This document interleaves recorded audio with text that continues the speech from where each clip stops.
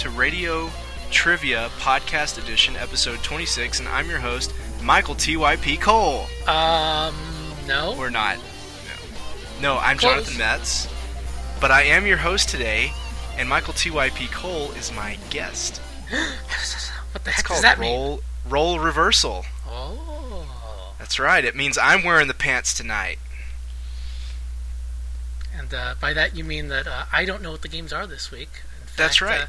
I'm completely in the dark. I mean, he's chosen all these games by himself, and actually, you may hear songs that we've chosen before because I really didn't give him any direction to avoid games we've already played. So I'm really in the dark. A game he's already picked could be a game that I've played in the past. I have no idea.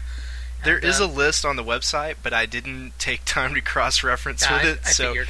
So these are games that these games. The theme I would say tonight are games that I like, but that are not like completely obvious, and also games that I think TYP may be familiar with, but might be difficult for him. So I didn't want to pick like really obscure stuff that I knew he probably had never played before. Right. But I didn't want to make it really easy either. Yeah, I mean, I haven't played all that many games in my life, so my experience is somewhat limited, although I've played a lot of radio trivia songs in the last 5 or 6 years. So I think I'll predict that I'll get 1 or 2 games at least, but the others are going to like evade me, but I've heard this before or something like that. So that's my prediction for the evening. I will confess, I'll exclude one game from the proceedings tonight. It's a game that I really wanted to do, but I couldn't find any music for it, and that's Excite Truck. I'll avoid what I would have called that, but you probably would have gotten it. But I just thought it would have been really funny to play it on Radio Trivia, because the game has completely god-awful music.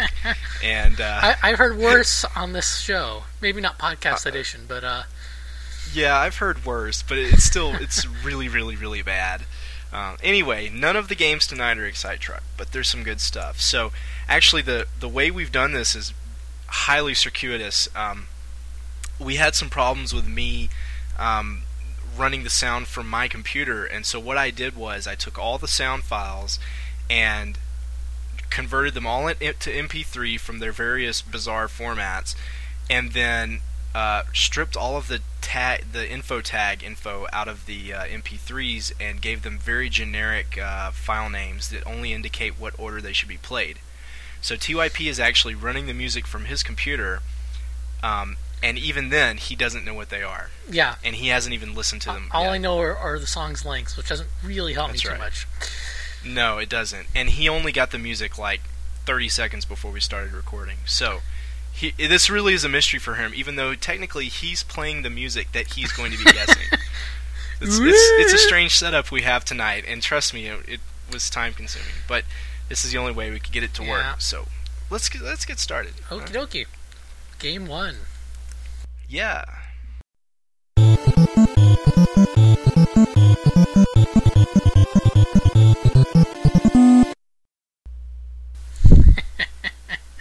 Okay. I like to start with a short one. Let's go on to the next song. Yeah.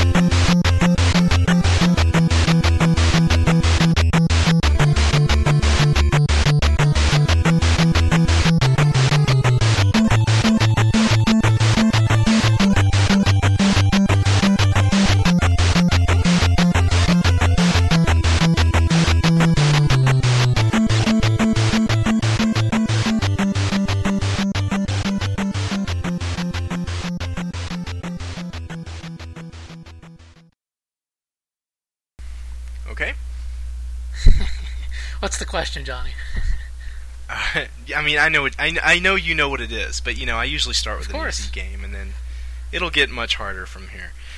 The question, I love this question. What is the password to skip to the end of this game? Ooh, And I'm not going to use GameFAQs or anything like that because that'd be cheating. Well, I'm not going to. It would violate the spirit of the question, as I will explain after the last song.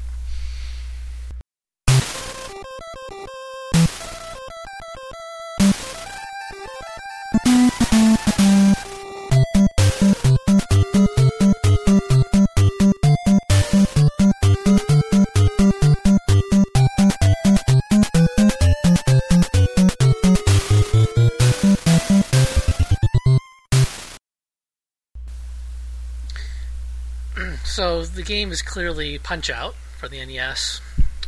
Yes. Or Mike Tyson's Punch-Out. I only own the Punch-Out version without Mike Tyson's name on it. Featuring Mr. Dream! The music is the same. That's right. The music is the same, and so is the password. I checked. I confess I have beaten the game before, once or twice. I do not know the password for it. Okay. So... Well, it's one of those things that, like, no one should remember it, but people do anyway. So the password is 007-373-5963. Yeah. And normally I would never ask a question like this, but I'm continually amazed over and over and over again as I see people come to my house and we turn on the Wii and they say, oh, look, Punch-Out! I haven't played that in 20 years. And they turn it on, and immediately they put in this crazy password from their childhood, and they go and fight Mr. Dream, and they get their asses kicked right off the bat. But it's one of those things that this sequence of numbers seems to have embedded itself in people's brains, and it just blows me away that people actually remember this after all the years. So. Yeah, I certainly don't. I played it like a normal person and was stumped forever. I mean, this game is near and dear to my heart. I played it when I was over at Johnny's, and it's always good for a romp. And but I don't know. I guess I'm just not very good at the game. At one point, I was able to beat it, but it was kind of a tooth and nail. I was on, best of my game of the day or something, because I certainly can't repeat it with a lot of frequency. It's a crazy difficult game. It is, but it has a really nice charm to it, being stereotype boxing. Yeah. And I don't know how Nintendo could do it any better than how they did it in the NES. I never played the Super Nintendo version. But I didn't either. I'd like to. I mean, it seems like it would be good. Yeah, but I mean, it seems like they should have at least released. They should release it as like a WiiWare. Like, even if the graphics are exactly the same, they just have like motion controls. Add an extra $1. I mean, it makes sense, man. No, I think it's the kind of thing that lends itself very well to WiiWare, but not a 2D version, but like a real 3D version with Wii kind of graphics. Yeah. I mean, Wii Boxing and Wii Sports is... Yes. No. The controls show a lot of potential, I think, but the gameplay just isn't there. But I think, they really should do another one. Punch-Out is one of those series like Kid Icarus that really needs to be brought back from the dead, except unlike Kid Icarus, it actually deserves it. I agree with you, Johnny. I do not like Kid Icarus either. And actually EA has announced some kind of crazy stereotype arcade boxing Nintendo that will come to Wii and a few other ones. Do you remember the name? No, I don't. I remember reading about it, but, yeah. It's EA, who knows, but at least someone's still interested in doing this kind of thing. So anyway, that's Punch-Out, and we should move on to the next game. I wonder what it is. I really do. I know. I know you do. You wonder, and I know.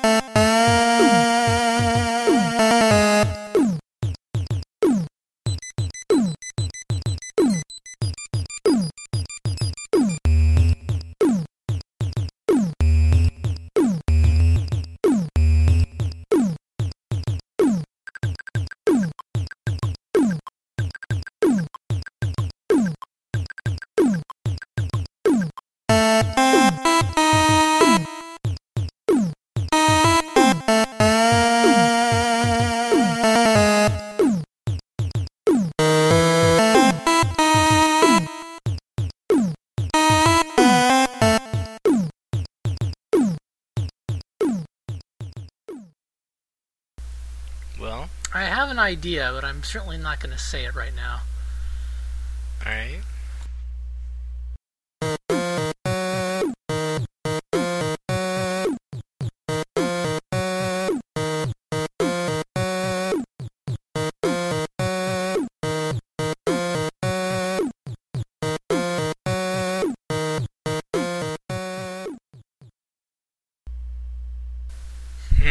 Okay. Yep. Help me out with the question, Johnny. Well, I don't know if this will probably confuse you more than anything. What first-party Wii game, that's a Wii game that Nintendo made, has a similar mechanic to this game? Ooh, that throws me off. Yeah. Next song.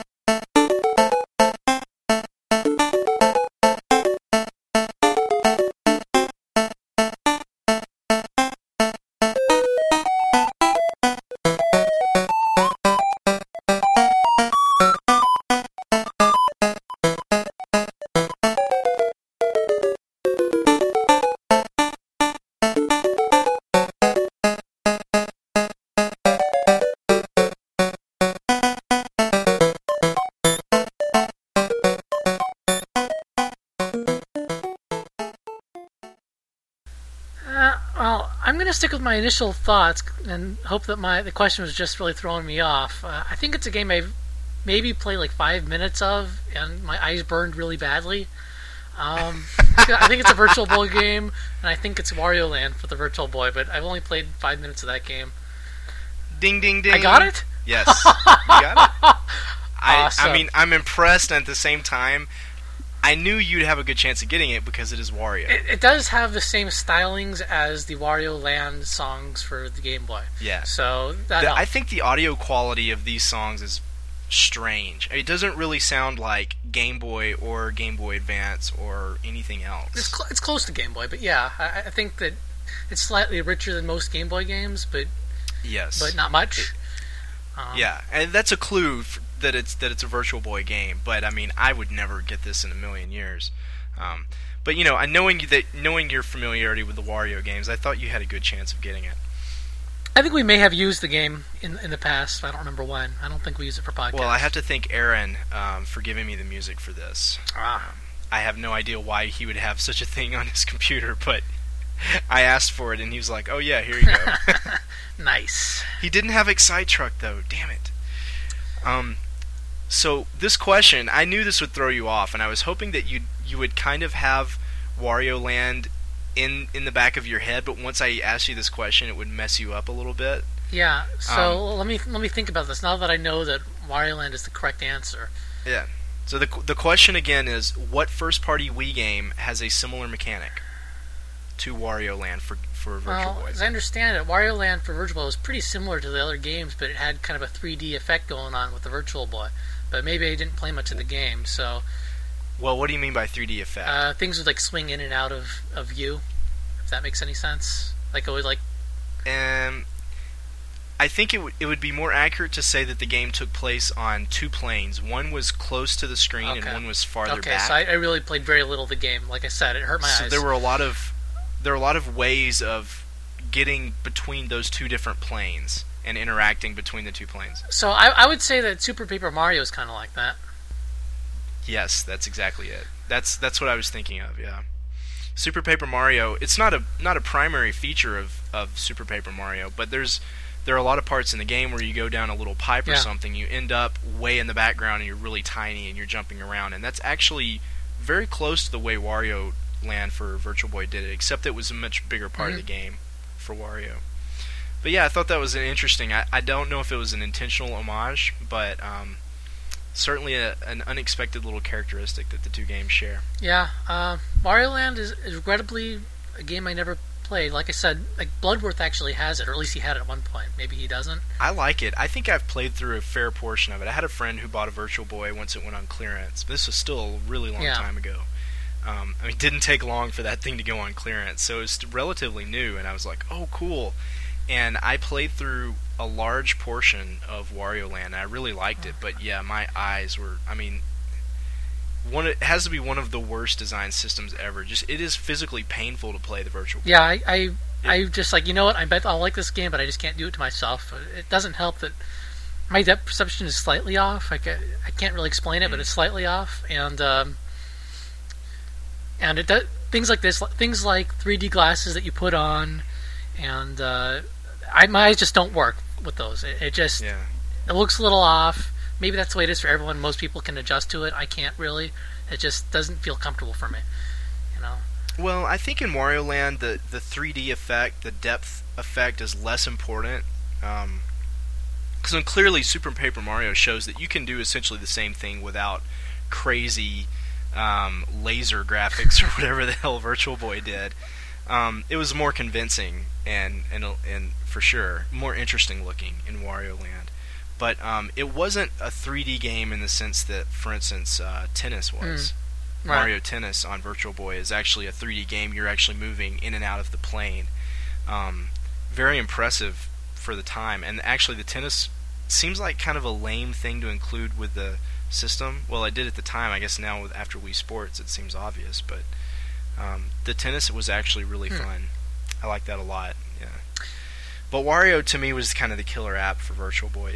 I think one of the many problems with Virtual Boy is that you can't share the experience. Someone can watch it and say, "Oh, that looks fun," or even like the Game Boys, you can say, "Hey, here, check this out. Look, I'm playing and I'm showing you my screen, more or less." You know, you just can't do that. It's just you putting your head against this giant hulk of plastic. And I mean, like Bloodworth had to put on his couch to make it comfortable. So you're like lying down or like putting your face into the couch. I mean, yeah, that looks really fun. You know, so it's like, yeah, it's the opposite of portable. It's funny that they called it Virtual Boy because it has nothing to do with Game Boy. I mean, technically it is portable. It will run on batteries, which is the most ludicrous thing I've ever heard of because you have to have like some kind of table or something to put this on to play it. You certainly couldn't play it in the car. I don't see how. But anyway, enough about that. I'm very impressed that you got it. I'm feeling more confident in myself now. This is great. Yeah. Thanks, Johnny. Yeah. And just a note about the third song, this was not selected by a reader this week. It was all me. So all 5 of these games were my choices. Still send in your requests, though, for the future. Absolutely. Yeah.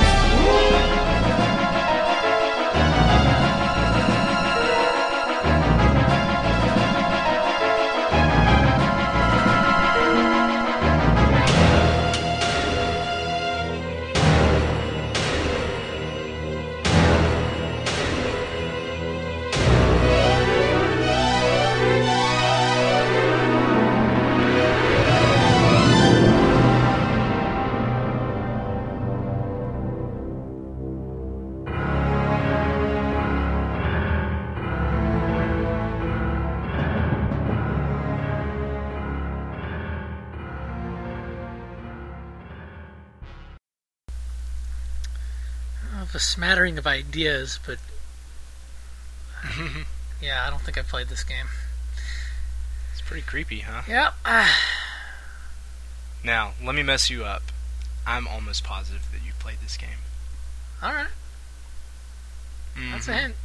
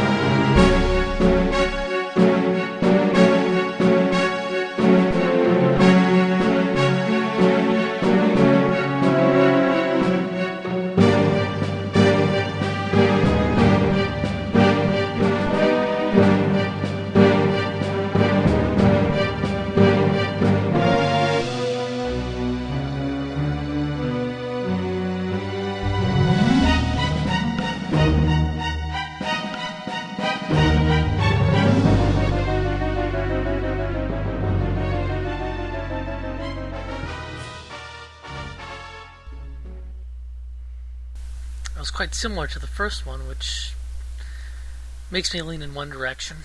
But yeah, all right. I think it was considerably different. I don't know.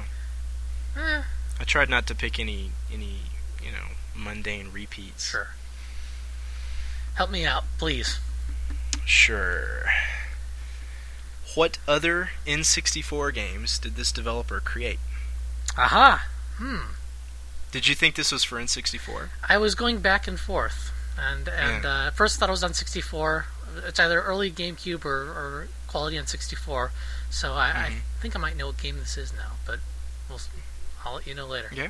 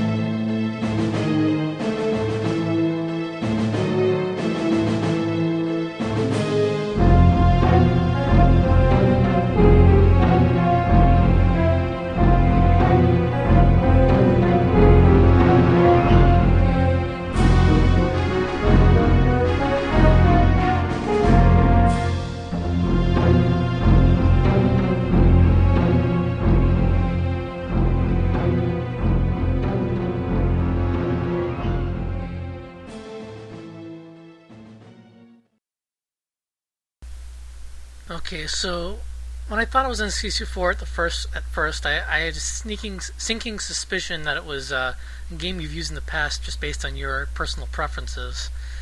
Then I thought it was Star Wars game, perhaps Rogue Leader 2 or Orc Squadron Rogue Leader, but now I'm going to go back and say it's Space Station Silicon Valley.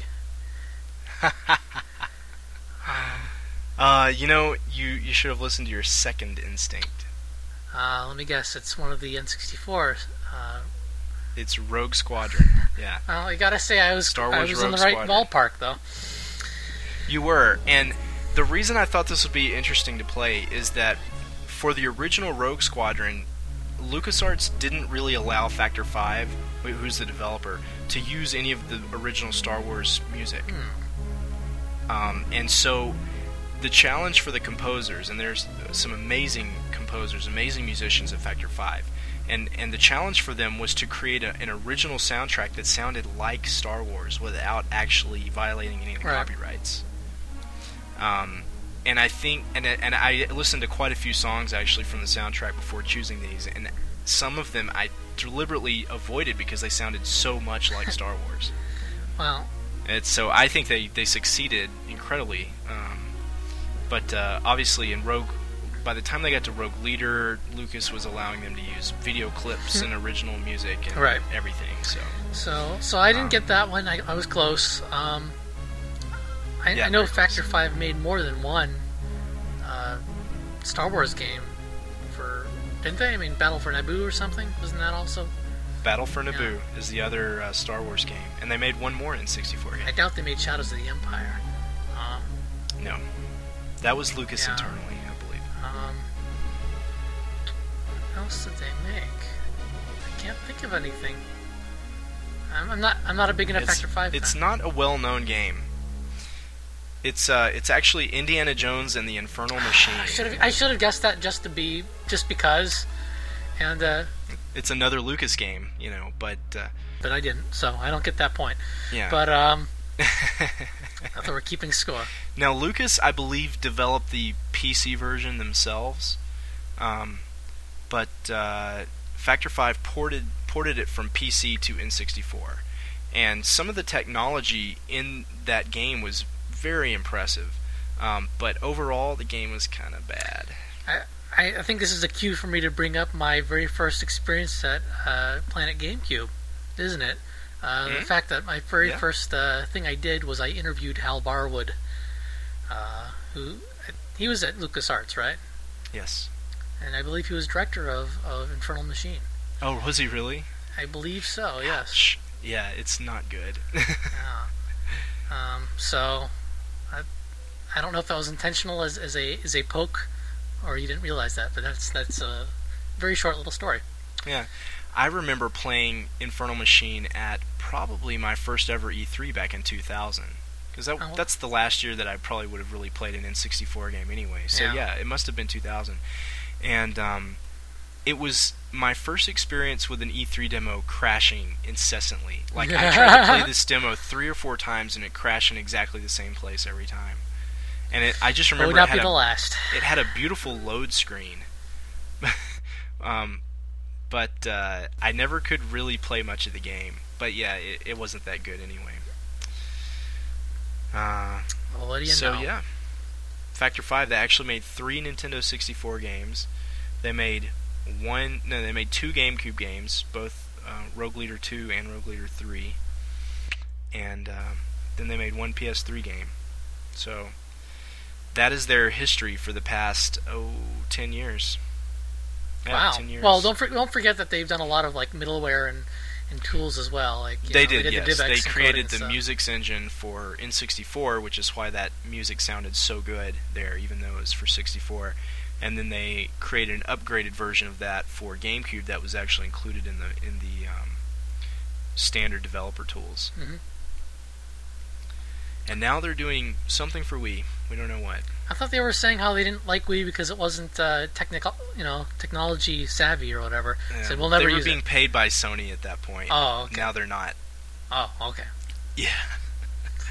Yeah, supposedly now they have some kind of weird downgrade version of the Lair engine running on Wii, and they want to make a game that involves using the pointer function of the Wii Remote instead of gestural controls, which I think sounds like a good idea after what I read about Lair and its gestural controls. Huh. And they are basically on the record as saying they will have the best looking Wii game because they think other developers are completely lazy when it comes to Wii graphics. And yeah, I mean, absolutely. If you look at what they did with N64 and GameCube, yeah, it's very likely that whatever they create will 5 years from now still be considered the best looking Wii game because that's just what they do. Yeah, the only two companies that even come close are like Capcom, at least with like Resident Evil. They actually made an effort.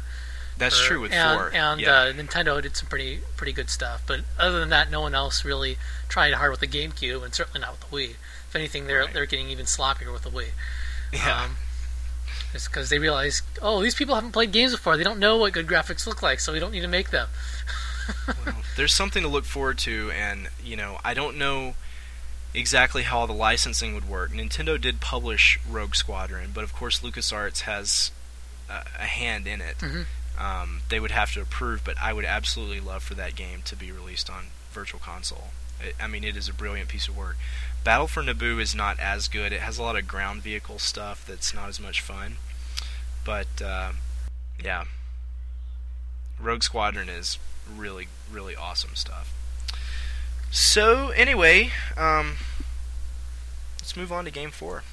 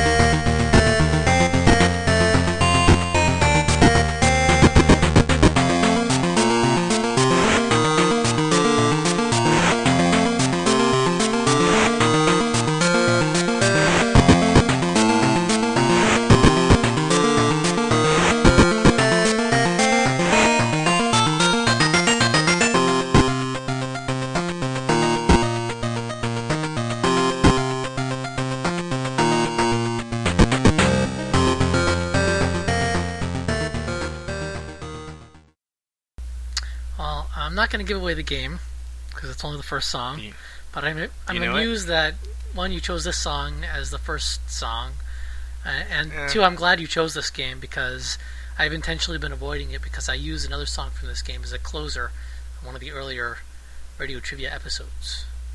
Oh, so there we go. And happy to serve.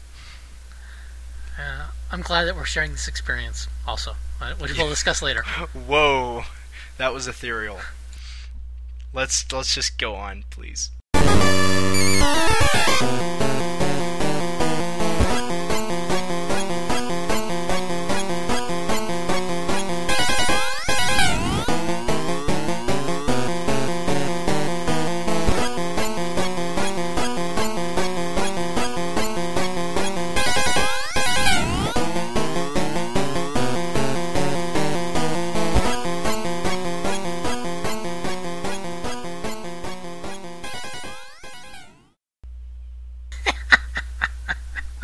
Isn't that awesome?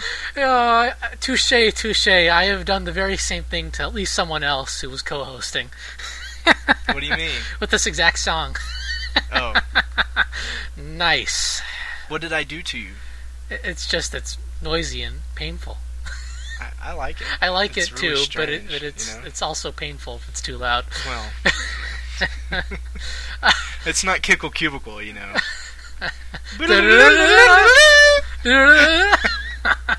Alright, what's the... Especially when you play it with your remix version. Oh, yeah. Well, the remix version is just hitting play over and over again at unexpected times in the song. Yes. Alright, what's the question? Oh my god. Yeah, just wait, man. You can hide anything in an MP3. Alright. It's like the cloud hanging over your head. You never know when it's going to strike. I suppose. Oh dear. Mercy, mercy. Oh, you want a question? I want a question. Oh, yeah. What power-up from this game was not in the sequel?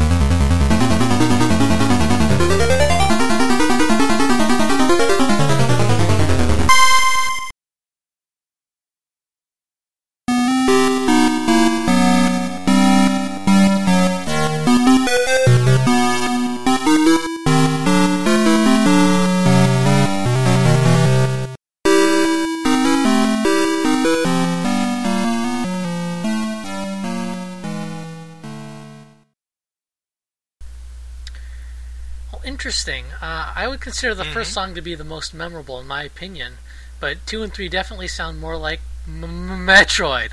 So, yeah. This is Metroid 2: The Return of Samus for the Game Boy. And, It is. Yeah. Well, I actually purchased this game. Okay, so let me back up here.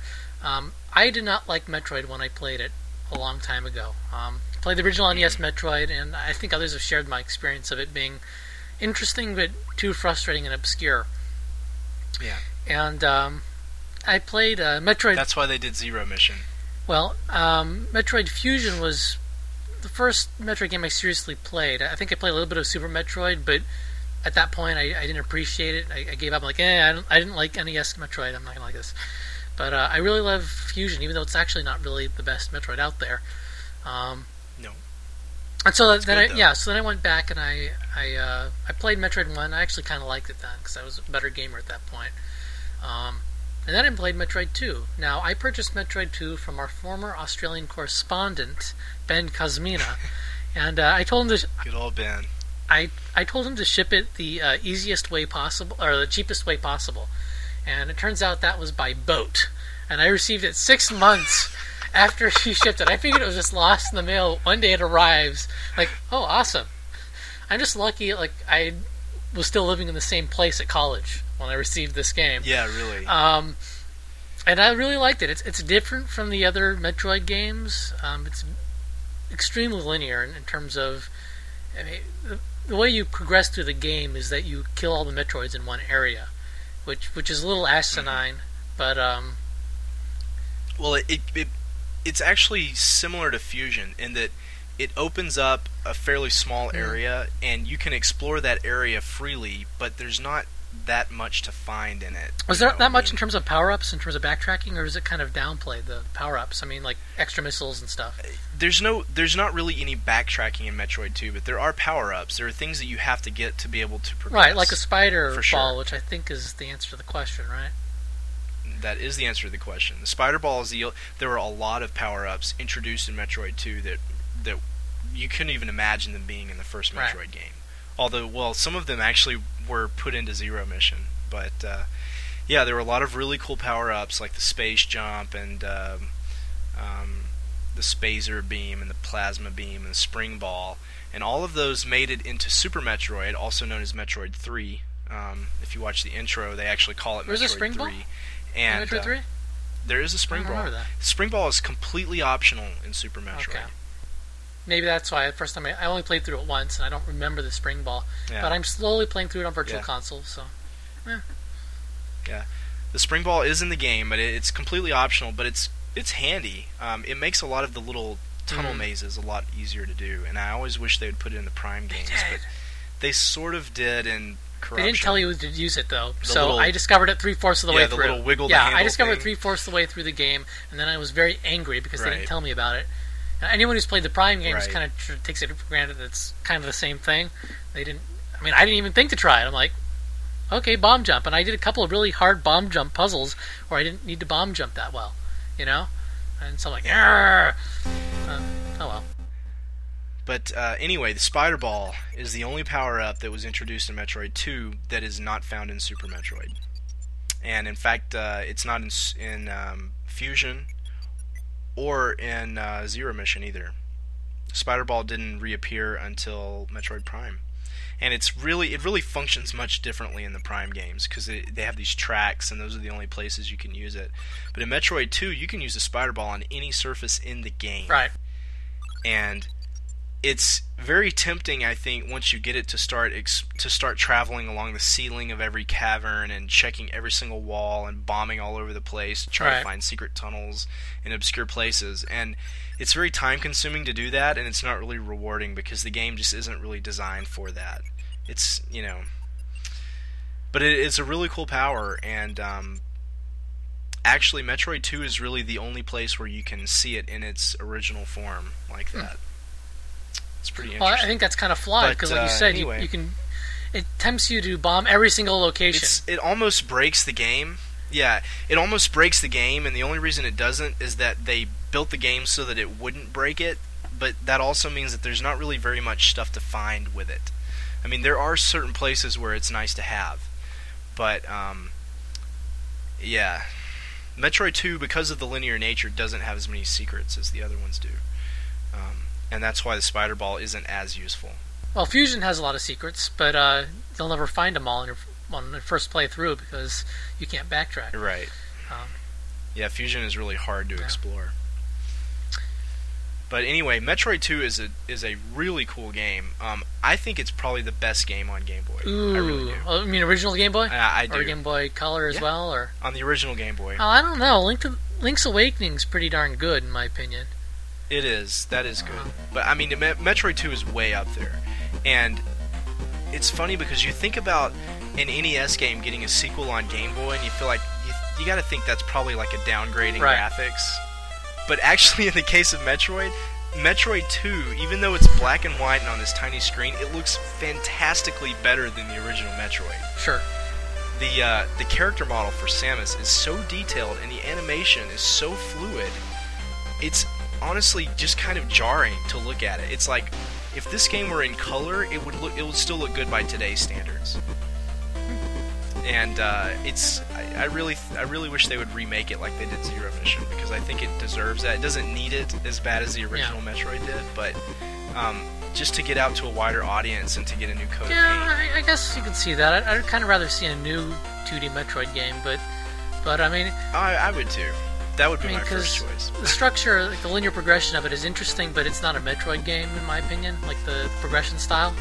Well, I liked it. I don't know if that's an argument you can make. It feels less than like a Metroid game to me.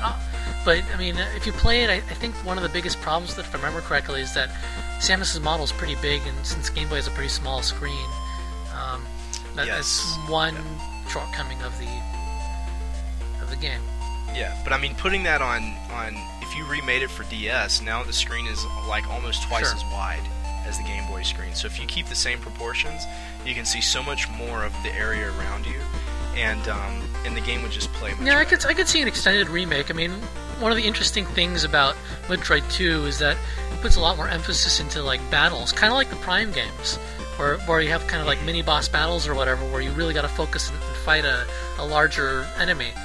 And there isn't so much of that in the traditional 2D Metroid style.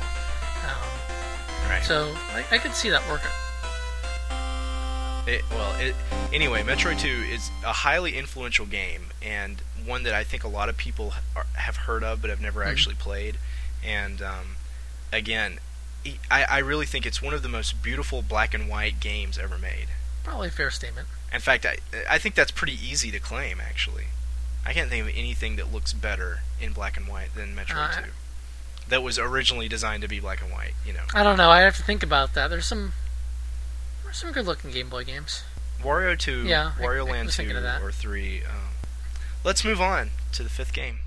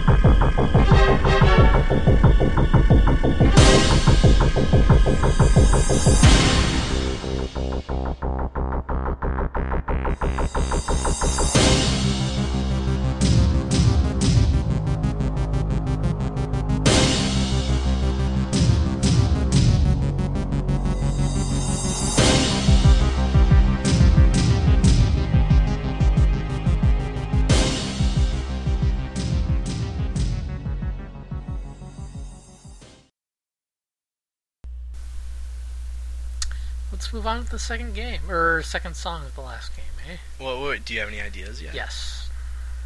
Okay. Wow. Okay. I think I've played enough of this game to recognize the instrumentation.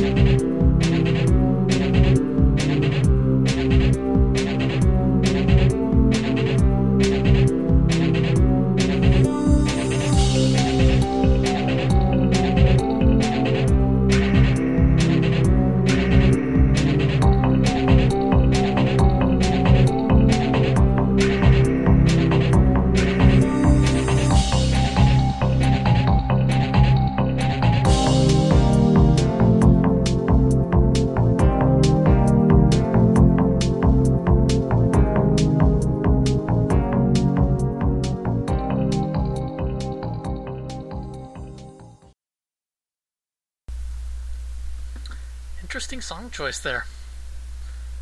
Thank you.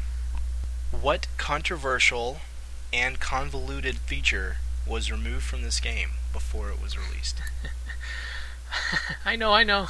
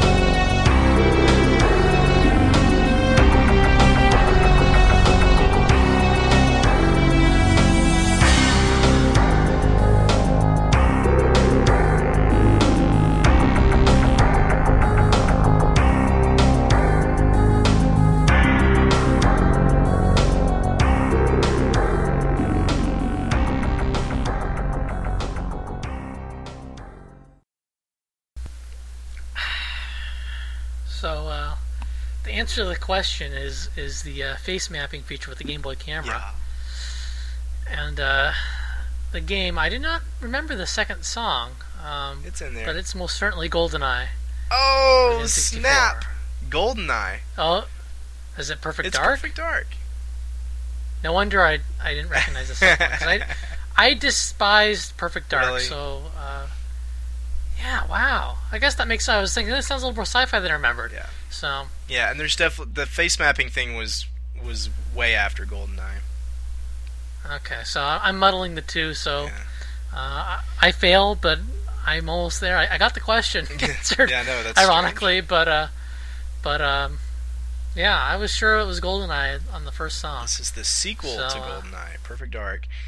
And, yeah, this face mapping feature, really interesting little story. They actually showed this at E3 '99. It was the year before I started going.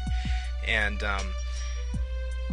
they showed this at E3, and you could like go to the demo at Nintendo's booth and get them to take a picture of you with the Game Boy camera, and then plug the Game Boy camera itself into the transfer pack Right. for the N64, which was this crazy looking thing that plugged into your controller, and then you could plug a Game Boy game into it. It's essentially made to transfer Pokemon from a Game Boy game to Pokemon Stadium, and it had very few uses other than that.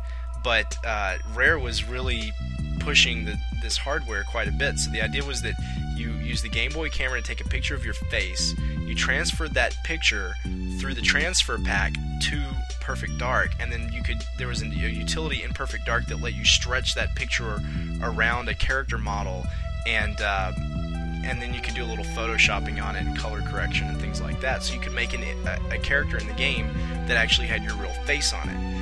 This, in 1999, this was a pretty spectacular idea, and especially for the N64, because it just didn't have this kind of capability at all built into it. And it's the kind of thing that, even if they had left it in the game, I don't think many people would have used it, because it required two different, totally unrelated, obscure pieces of hardware. Mm-hmm. No, you had to have a Game Boy camera, and you had to have the transfer pack, which...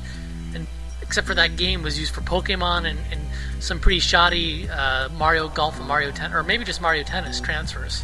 Yeah, and actually, the transfer pack was supported by Perfect Dark in the end, because there was a Game Boy version of Perfect Dark as well, and you could plug it in there and unlock certain features in the Game Boy game, I think. Oh wow! By connecting. That was a good idea on the GameCube, Game Boy Advance as well, yeah, which was heavily used. Exactly. So I feel stupid for saying GoldenEye instead of Perfect Dark, because I should have known better. Because they obviously sound times. a lot alike. They had a lot of the same people working on them. Yeah, But, just the time. I knew the answer to the question, so if I thought about it some more, Yeah. I would have realized that GoldenEye couldn't have had that feature in it. Well, But just to finish up about the face mapping, as you might guess, they took it out about the time of Columbine, which was in late '99,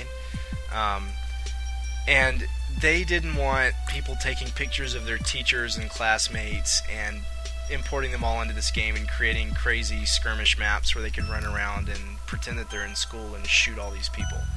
I thought that was fairly ridiculous, but certainly it would have been bad PR. You know, right. If you look at the Mass Effect sex box scandal and the way people are blowing that totally out of proportion and going crazy over it, this would have been much worse, honestly. Yeah, well, like, people were like, weren't there news stories about PictoChat? I mean, it's like...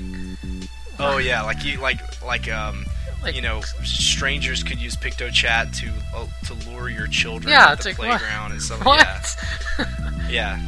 There's there are always these sensationalist stories that are totally ridiculous, but this one, you know, I would have loved to do this. I think it would have been awesome. And actually, as you play through Perfect Dark, you can actually see remnants of this because they were, at the time, taking pictures of people like Matt Casamassina and Peer Schneider and Miyamoto and people like that, and those people's faces actually ended up in the game as just part of the game, even though the feature was eventually taken out for the end user.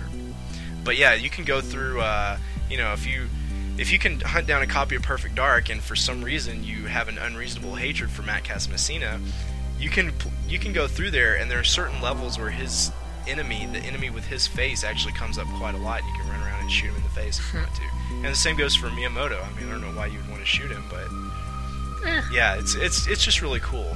It's a cool feature, and unfortunately, you know, the rest of us didn't get to use it. Yeah, well, you know, Perfect Dark's inferior to GoldenEye anyway, so... I don't know. I mean, the more features you add, the less balanced the game became. I think that GoldenEye had a nice set of weapons, and when I played Perfect Dark, it was just like the secondary weapon modes and the extra levels and stuff. I just couldn't get into it. I went back to GoldenEye. Even if you set I know you can like set a mode where the guns are pretty much the same as what you would find in GoldenEye, but it still didn't do it for me. Really? And the frame rate wasn't so hot either for Perfect Dark. It was horrific. I mean, it was pretty bad in GoldenEye. It was even worse in Perfect Dark. It was worse in Perfect Dark, yeah. I think in the multiplayer, from what I played of it, I really enjoyed it in Perfect Dark, but without the GoldenEye name and, you know, without that recognition, it was harder for me to get people to play it. Which is strange because it even has some of the same maps. You know, like Facility became Felicity, right, and things like that. There's subtle differences in them. I mean, I think those threw me out. Very subtle. I was used to GoldenEye. I would say for so subtle long. improvements. Oh, okay. Yeah, the levels are a little bit improved, but like I think in Perfect Dark there was a way to crawl back up into the air conditioning duct in the bathroom of the facility. Yeah. There were a lot of neat little things like that, and yeah, unfortunately Perfect Dark just didn't sell very well, and not many people played it, and so the multiplayer scene never took off like it did with GoldenEye. But well, they seem to think it's an awesome game. They seem to think there was something to Perfect Dark, though, because they made a sequel for many years later after plenty of delays. That didn't sell so hot either. Yeah, I know. I thought that was a bizarre choice, really. Especially the way they did it, making it a prequel. I mean, I think making a prequel for anything sort of implies that there are people who care so much about the backstory, right, that they want to look even deeper back into these characters' histories, and that is not the case for Perfect Dark. And the story was by far the weakest part of that game. Mm-hmm. That's not the reason anyone played it, was for the story. So going with a prequel, I thought was a strange decision. But yeah. Anyway, so that's Perfect Dark. It has cool music. I mean, obviously, that was some pretty impressive music for N64. So let's see. How did I do, Johnny? I got 3 out of 5 games correct. And I got a couple of trivia questions correct as well. I think, was it 2 or 3? Well, you got Super Paper Mario. Uh-huh. You got half of the Factor 5 question. You got the Spider Ball question. Yeah. And oddly enough, you got the Perfect Dark face mapping question, even though you didn't get the game right. Yeah. So you did pretty well on both fronts. Yeah. Well, I'm glad to think I can hold my own in this game, because I usually think of myself as being pretty bad when I'm on the other end. But yeah. You're better than me by far. Well, what can I say? I'm a nerd. You listen to a lot more game music than I do. Yeah, well, just organizing this helps me too, because I'm selecting games all the time, and Sure. and sometimes I'll listen to songs and I'll say, I want to play something else. So, but I think you did a good job of avoiding games that I've used for podcast edition, though. Thanks. I mean, I've listened to all of them. That doesn't mean I remember every single game that you chose, but I have listened to all of them.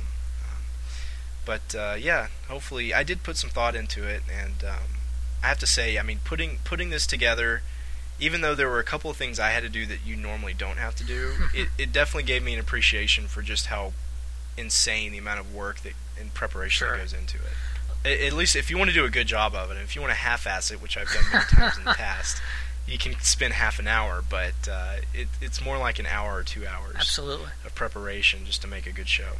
And then another to record it. Absolutely. And I guess we a lot more to edit we didn't mention this, maybe because we already said it on Radio Free Nintendo, but we actually had a chance to play GoldenEye with each other.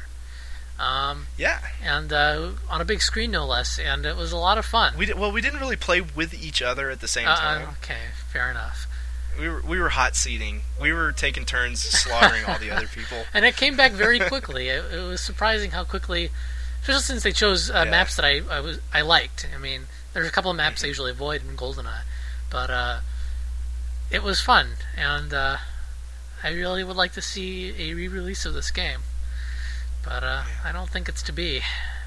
Dust off your N64s. I would rather play Perfect Dark, and to me, re-releasing Perfect Dark with a couple of enhancements is so much more likely than GoldenEye, because you don't have to deal with all the weird MGM or Universal, whatever it is, all those weird movie licensing things, and Rare. It's basically Rare's prerogative whether to do it, because they self-publish Perfect Dark, which means that now Microsoft owns the rights.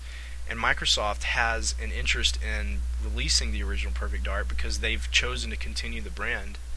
I mean, it's much more likely that Perfect Dark would come out on Xbox in some sense, not Virtual Console. But I think eventually something's going to happen. Well, if they put Marathon on Xbox Live Arcade, they should do Perfect Dark. Yeah, the problem is that probably the name brand recognition just isn't there compared to GoldenEye. I mean, it goes back to what we were talking about earlier, is that everyone knows 007. They played that on the N64. Perfect Dark flopped on the 360. The Perfect Dark Zero flopped. Yeah, I think for a live arcade thing, it's fine. Really, I mean, throw a demo on there, especially a multiplayer demo, and give it online multiplayer, and make it $10 or $15, and people will eat that up. I think it'll do really well. I can see that. It's perfectly suited to the audience. Well, I think that's our show, isn't it? Yeah. Thank you for hosting and selecting games. It was a lot of fun. No problem. And it was a fun change of pace for me, and wouldn't mind doing it again sometime. But not for a while. Well, John. Not until I can get Excite Truck. Well, you mean F Truck, but Yeah. Johnny has a history of technical issues when hosting radio trivia. I'm actually kind of happy to see the tradition carry on with this episode of Radio Trivia Podcast Edition, because it's always something to do with Live 365, and I'm glad to see you found another way to have technical difficulties when preparing for radio trivia. So, I know. But this time we got a workaround, and that worked pretty well. So, yeah, I think so. Remember to send in your trivia requests. I know there are a couple that are in my inbox still. In fact, one that I think 2 people requested, but I'm still listening. Ooh, that's a quorum. Yeah, I should use it. But maybe I will next episode. Ooh. So send your stuff. Enjoy. Listen to Radio Free Nintendo. If you don't listen to that, it's hard to believe if you don't. If you listen to this podcast and not Radio Free Nintendo, I'm shocked. But if not, yeah. You should still listen to it anyway. Because Johnny's our host, right? He's in charge of the thing now. Unlike those freaking pirates. Or is that long gone? I guess. Yeah. We're now, the show's now run by ninjas. That's better. Yeah. Ninjas are cooler than pirates. Pirates are too popular. They're too mainstream. I mean, the freaking movies ruined pirates for everyone. Yeah, we're having a lot of fun. I mean, Yeah, I'm with you. I really doubt that anyone listens to this show and doesn't listen actively to Radio Free Nintendo. But in case you are one of those people, check it out. You've probably heard an older episode of RFN and maybe you didn't like it for whatever reason, but it's probably much different now than you remember. So give it another shot. You will like it. We have a good time. You will like it. I have to get to Mars. I have to get to Mars. I am the governor of California. You don't sound anything like Schwarzenegger, but you sound exactly like the guy on Conan O'Brien who does Schwarzenegger. Yeah, it's time to yeah, that's exactly what I'm That's Robert Smigel, isn't it? The guy from Triumph? Probably, yeah. and all the cartoons on Saturday Night Live. Yeah, it's true. I think it's Robert Smigel who does those voices. That's awesome, dude. You sound exactly like him. That is what I'm impersonating. It's funny. I don't. It's kind of like the impersonations of like George Bush or George Bush Sr. It's like, yeah. What was it, like David Carvey who did those for Saturday Night Live? And it's like, yeah. That's what people think of when they think of George Bush, not the actual George Bush. Yeah, he didn't really talk anything like that. Right, but somehow the American public now associates "not gonna do it" with George, you know. It was more like "nagada." He got to the point where he didn't even pronounce it anymore. It was more like baby talk, "nagada." Well, yeah. Fun stuff. All right, with that, let's go. Bye. Yeah, we're totally rambling now. Goodbye. Goodbye. Good luck.